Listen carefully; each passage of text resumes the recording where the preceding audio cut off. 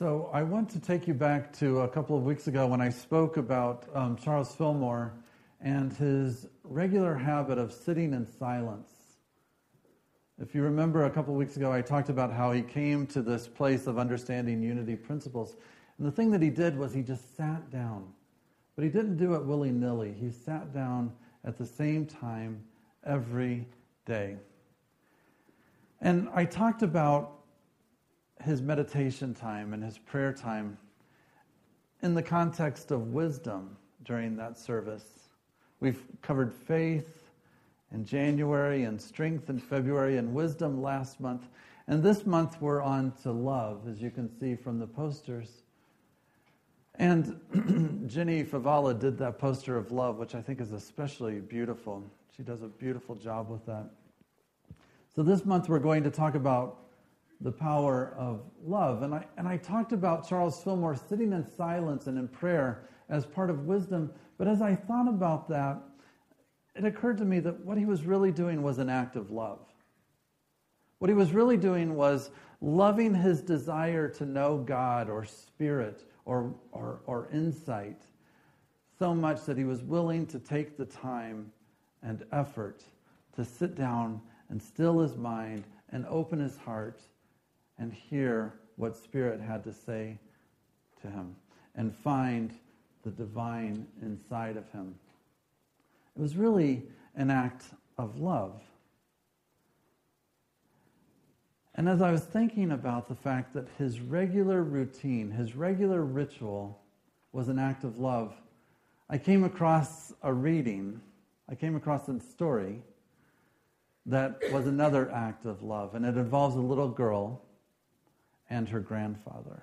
And I want to share that story with you. It's from My Grandfather's Blessings by Rachel Naomi Raymond, who is a medical doctor and who grew up Jewish. And she writes a beautiful piece about a regular time when she met with her grandfather every Friday afternoon. Has anybody read this book, My Grandfather's Book? Oh, a number of you, yeah. Isn't it beautiful? It's a beautiful book, huh? Yes. So this is called Blessing. On Friday afternoons, when I would arrive at my grandfather's house after school, the tea would already be set on the table. My grandfather had his own way of serving tea. There were no teacups, no saucers, or bowls of sugar or honey. Instead, he poured the tea directly from the silver samovar into a drinking glass. There had to be a teaspoon in the glass first, otherwise the glass being thin might break. My grandfather did not drink his tea in the same way that the parents of my friends did either. He would put a cube of sugar between his teeth and drink the hot tea straight from the glass. So would I. I much preferred drinking tea this way to the way I had to drink tea at home. After we finished our tea, my grandfather would set 2 candles on the table and light them.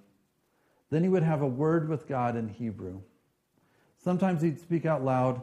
Others, he'd close his eyes and be quiet. I knew then he was talking to God in his heart. I would sit and wait patiently because the best part of the week was coming. When Grandpa finished talking to God, he'd turn to me and say, "Come, Neshumale." Then I would stand in front of him and he would rest his hand lightly on the top of my head. And he would begin by thanking God for me. And then he'd thank God that I got to be her grandpa, and for making him my grandpa. He would begin by thanking God for me and for making him my grandpa. Isn't that beautiful? Yes. He would specifically mention my struggles during the week and tell God something about me that was true. Each week, I'd wait to find out what that was. Yes. If I had made mistakes during the week, he'd mention my honesty in telling the truth. If I had failed, he would appreciate how hard I tried. If I had taken even a short nap without my nightlight, he would celebrate my bravery in sleeping in the dark. Yes. Then he would give me his blessing and ask the long-ago women I knew from his many stories, Sarah, Rachel, Rebecca, and Leah, to watch over me. Isn't that beautiful? These few moments were the only time in my week when I felt completely safe and at rest. The only time when I felt completely safe and at rest. My family of physicians and health professionals were always struggling to learn more and to be more. It seemed there was always more to know. It was never enough. If I brought home a 98 on my test, my father would say, "And where did the other 2 points go?" Right? I pursued those 2 points relentlessly in my childhood. But my grandfather did not care about such things. For him, I was already enough. For him, I was already enough. And somehow, when I was with him, I knew with absolute certainty that this was so. My grandfather died when I was 7. I had never lived in a world without him in it before. And it was hard for me. He looked at me as no one else had and called me by a special name, Neshumale, which means beloved little soul. Beloved little soul. There was no one left to call me this anymore. At first I was afraid that without him to see me and tell God who I was, I might disappear. Yes, right? But slowly, over time, I came to understand that in some mysterious way, I began to see myself through his eyes. I had learned to see myself through his eyes, and that once blessed, we are blessed forever. Once blessed, we are blessed forever. You see, there was no way she could not remember that. There was no way to forget that. Many years later, when in her extreme old age, my mother surprisingly began to light candles and talk to God herself, I told her about these blessings and what they had meant to me. She smiled at me sadly, and she said, "I have blessed you every day of your life, Rachel, but I did not have the wisdom to say it out loud." Okay. So let's play. So Rachel Raymond has created a little world for us in that snapshot. So let's play around in it for a few minutes, okay? What do you notice first about this story is that it's ritualistic, isn't it? And rituals help us to be oriented. In a world that is often confusing, in a world that is often bruising and difficult, that has both joys and sorrows, in a world where we don't always know where we fit, in a world where even if we're grown up, we sometimes fear that we might disappear.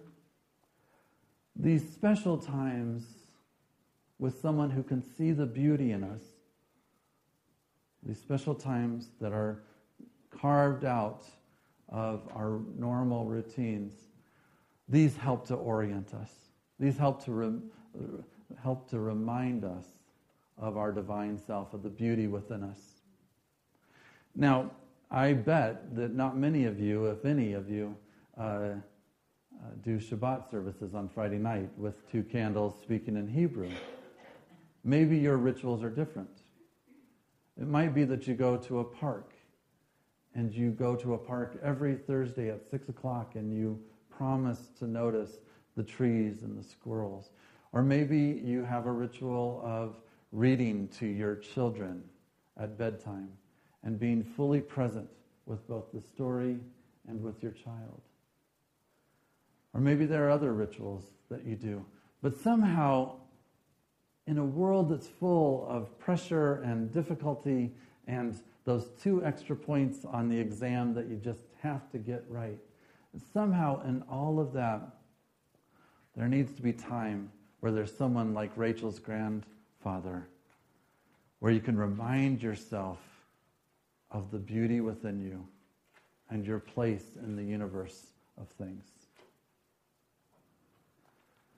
What else do we know about this? Well, he would speak a word in Hebrew, right? He would light the candles. There were particular things, specific things that helped set the table, that let Rachel know that she was special and that what was going on was special. I told you, I think I told you before that Ariana and Robin and a few others of us went to Denver a few months ago to see Eboo Patel, who is a young Muslim scholar, and he heads up the Interfaith Youth Corps. He teaches college kids. about the importance of pluralism and religious diversity in America. And he told a story about his child who goes to a Catholic school, and how his child would come home and he was like, the child would say, religious education at the mosque is killing me. It's killing me. I don't ever want to go back there. I'm bored to death. Please do not make me go back to religious education. Which, of course, pains my heart to hear as somebody who works with children and youth, but it's not the first time a child has said that. So, he said religious education did not hit home for his child until he went to a friend's birthday party. And his little friend was Jewish. And at the birthday party, all these people said to the little boy, Mazel tov, Mazel tov, Mazel tov. You know, here's to you, here's to life, here's to your development, and other things in Hebrew. And so the little boy went to his daddy and was like, what are you going to say on my birthday that's special? And Ibu Patel was like, well, I'll say happy birthday, you know, because he lives in Chicago, you know, I mean, that's what you say in Chicago. And the little boy was like, no, what are you going to say that will be special for me? What will you say that will be special for me? And so Ibu Patel remembered there was a in his religious tradition, there was a phrase that people would say. And he said it. And the little boy's eyes got big. And he said, oh, we say that at the mosque in religious education. Finally, it came to life for him because his dad said, here's something special we'll say for you on your birthday. So there's something unique and powerful about these rituals and these times away. And then what a beautiful part of love. This whole thing is an act of love, right? I mean, do you see how this time on Friday afternoon with her grandpa is an act of love? The whole thing is loving. But so much of love is wrapped up in a sense of gratitude. He would put his hand lightly on top of my head, and he would begin by thanking God for me and for making him my grandpa. So he's teaching her how to express a spirit of gratitude and gratefulness and letting her know that she is special. And then I love it when the time comes, he would mention my struggles during the week and tell God something about me that was true, and I would wait to hear what that was, right? And he would say some word of affirmation. You slept in your nap without a nightlight, and it was beautiful. Or you tried so hard on that test, and you tried so hard in your soccer game. If you have ever been to a 7-year-old soccer game, you know the power of words of affirmation. My uncle is Gary Chapman, and I think I've mentioned that he wrote a book on love languages. And I'm hoping that Connie will do a workshop and a class on the 5 love languages. But my uncle wrote this book about love languages. And he said that often in his 40 years of ministry, he saw that couples would express love, but they'd express it in a way that sometimes didn't mean anything to their beloved. And so he decided that if we could be really attentive to how the other person receives love and how we give love, that it might make our relationship stronger. So he says that there are that some people receive love by receiving gifts or physical touch or quality time, words of affirmation, quality time. And my guess is from reading this story that Rachel is a quality time kind of person because her grandpa was fully attentive to her in that moment. And or that she's a words of affirmation person because there is nothing but words of affirmation. And then what does love do for us? When somebody loves us into being, what does she say? I felt completely safe and at rest. The rest of the time I felt pressure. The rest of the time I felt this drive to succeed. The rest of the time I felt, stressed out, tense, not good enough. But there, in that moment, When someone loves you, you can be fully who you are, right? When you love yourself, you can be fully who you are. Beloved little soul. I mean, I think we should all say that to ourselves, don't you? I mean, the grandpa said it to the little girl. But what if we said to ourselves, beloved little soul, today is a new day. The story includes death and change. When Grandpa died, she didn't know if she would disappear or not. She didn't know if she would have anybody who could help her see that she was special and unique. Until what? Until she realized that everything that her grandfather had taught her and affirmed in her, she could see without his prompt. So she's grieving his loss, but she's grateful for new eyes to see. And then I think this is the most important part of that story, and this is where we'll wrap up. Years later, when my mother started lighting candles and saying prayers, Rachel said, oh, you know, Grandfather used to do this, and he would bless me. He would bless me. And she said, every day I've blessed you. I just forgot. I forgot to tell you. I forgot to say it out loud. So I think as we begin our month on love, I think the takeaway from this story is if there is somebody in your life that you love, tell them. Nobody knows what tomorrow will bring. Nobody knows if you'll be able to see them ever again or not. So don't be shy about sharing love with those you love and with yourself as well. She said, I've blessed you every day. I just forgot to tell you. This week I sat with some colleagues, ministerial colleagues and friends, and I shared with them that I have a hard time opening up and being vulnerable and letting my guard down. And after I told them that, one of them said, then tell us a story that would be hard for you to tell. And I looked around and I said, okay, this is a safe place. I can tell this story. And I told them about going back in the summer of 1992, leaving Washington, D.C., and going back to Galesburg, Illinois, where my sisters lived with their husbands and children. And I went to visit my sisters, and my parents were there. My mom and dad were there. Now, my mom and dad in retirement, they were puppeteers. They lived in Indiana at the time, but they would go through the Midwest and do puppet shows in elementary schools. And they loved stories too.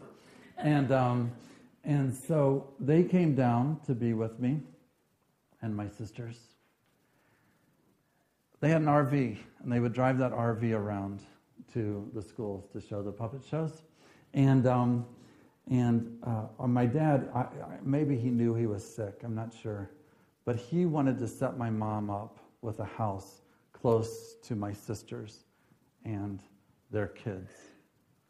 And so in only the way that my dad could pull these kinds of things off, he saw an advertisement in a local paper, we'll trade house for RV. Like, right? I know. How does that work? So that's what he did. That's what he did. In the spring of 1992, he traded his RV and he got a house close to my sisters. And he was so proud, and my mom, they were so proud to show me that before I went back to D.C. So during that vacation in the summer of 92, that was the last thing we did. We went to see that house that he had gotten for my mom. And we said our goodbyes, and I got in the car to drive back to D.C. to my job there. And a couple of miles down the road, I decided to go to the 7-Eleven to get a soda for the long ride home. And as I got out, I saw that my parents were there. They had followed me. And they wanted to give me one more I love you. They wanted to give me one more goodbye. They wanted to give me one more hug. And I told that story, and I was so grateful for that, because that was the last time I saw my dad well. And that opportunity to get one more hug meant everything to me. Meant everything to me. I think about it every day, right? So the point is, friends, if there's somebody in your world that you love, tell them.